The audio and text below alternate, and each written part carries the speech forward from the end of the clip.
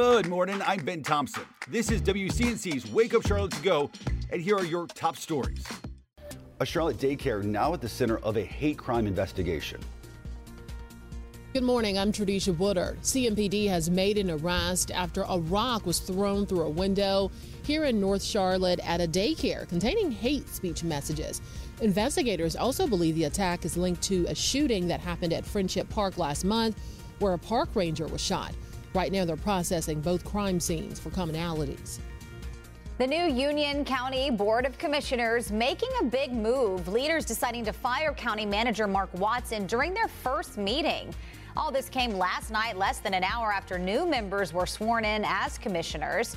After a closed session, the board voted 3-2 to fire Watson effective immediately. The board then voting to make Brian Matthews the interim manager. I'm Julia Kaufman in Charlotte, where city leaders are looking at ways to fine-tune their approach to building affordable housing. City Council's Housing Committee met Monday night and discussed how it could potentially spend $75 million it has for affordable housing in the next year. One of those ideas was building more incentives for developers to create affordable housing in the city.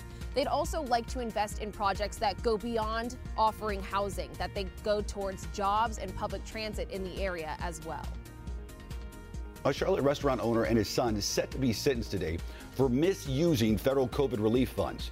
Prosecutors say the family that owns La Shish Kebab in East Charlotte fraudulently secured more than $1.7 million in Paycheck Protection Program loans. Both of them face decades in prison. A North Carolina billionaire says he's selling his insurance companies to avoid a forced liquidation. It comes as Greg Lineberg faces multiple investigations and a government takeover of those insurance companies. Policyholders have worried about whether they'd see returns on investments, while regulators investigated what they describe as a shortfall of more than $1 billion. Thanks for listening. You can find all these stories and more right now on WCNC.com. Join the Wake Up Charlotte team weekday mornings on WCNC Charlotte from 4:30 to 7 a.m. Like and subscribe to our podcast and tell a friend.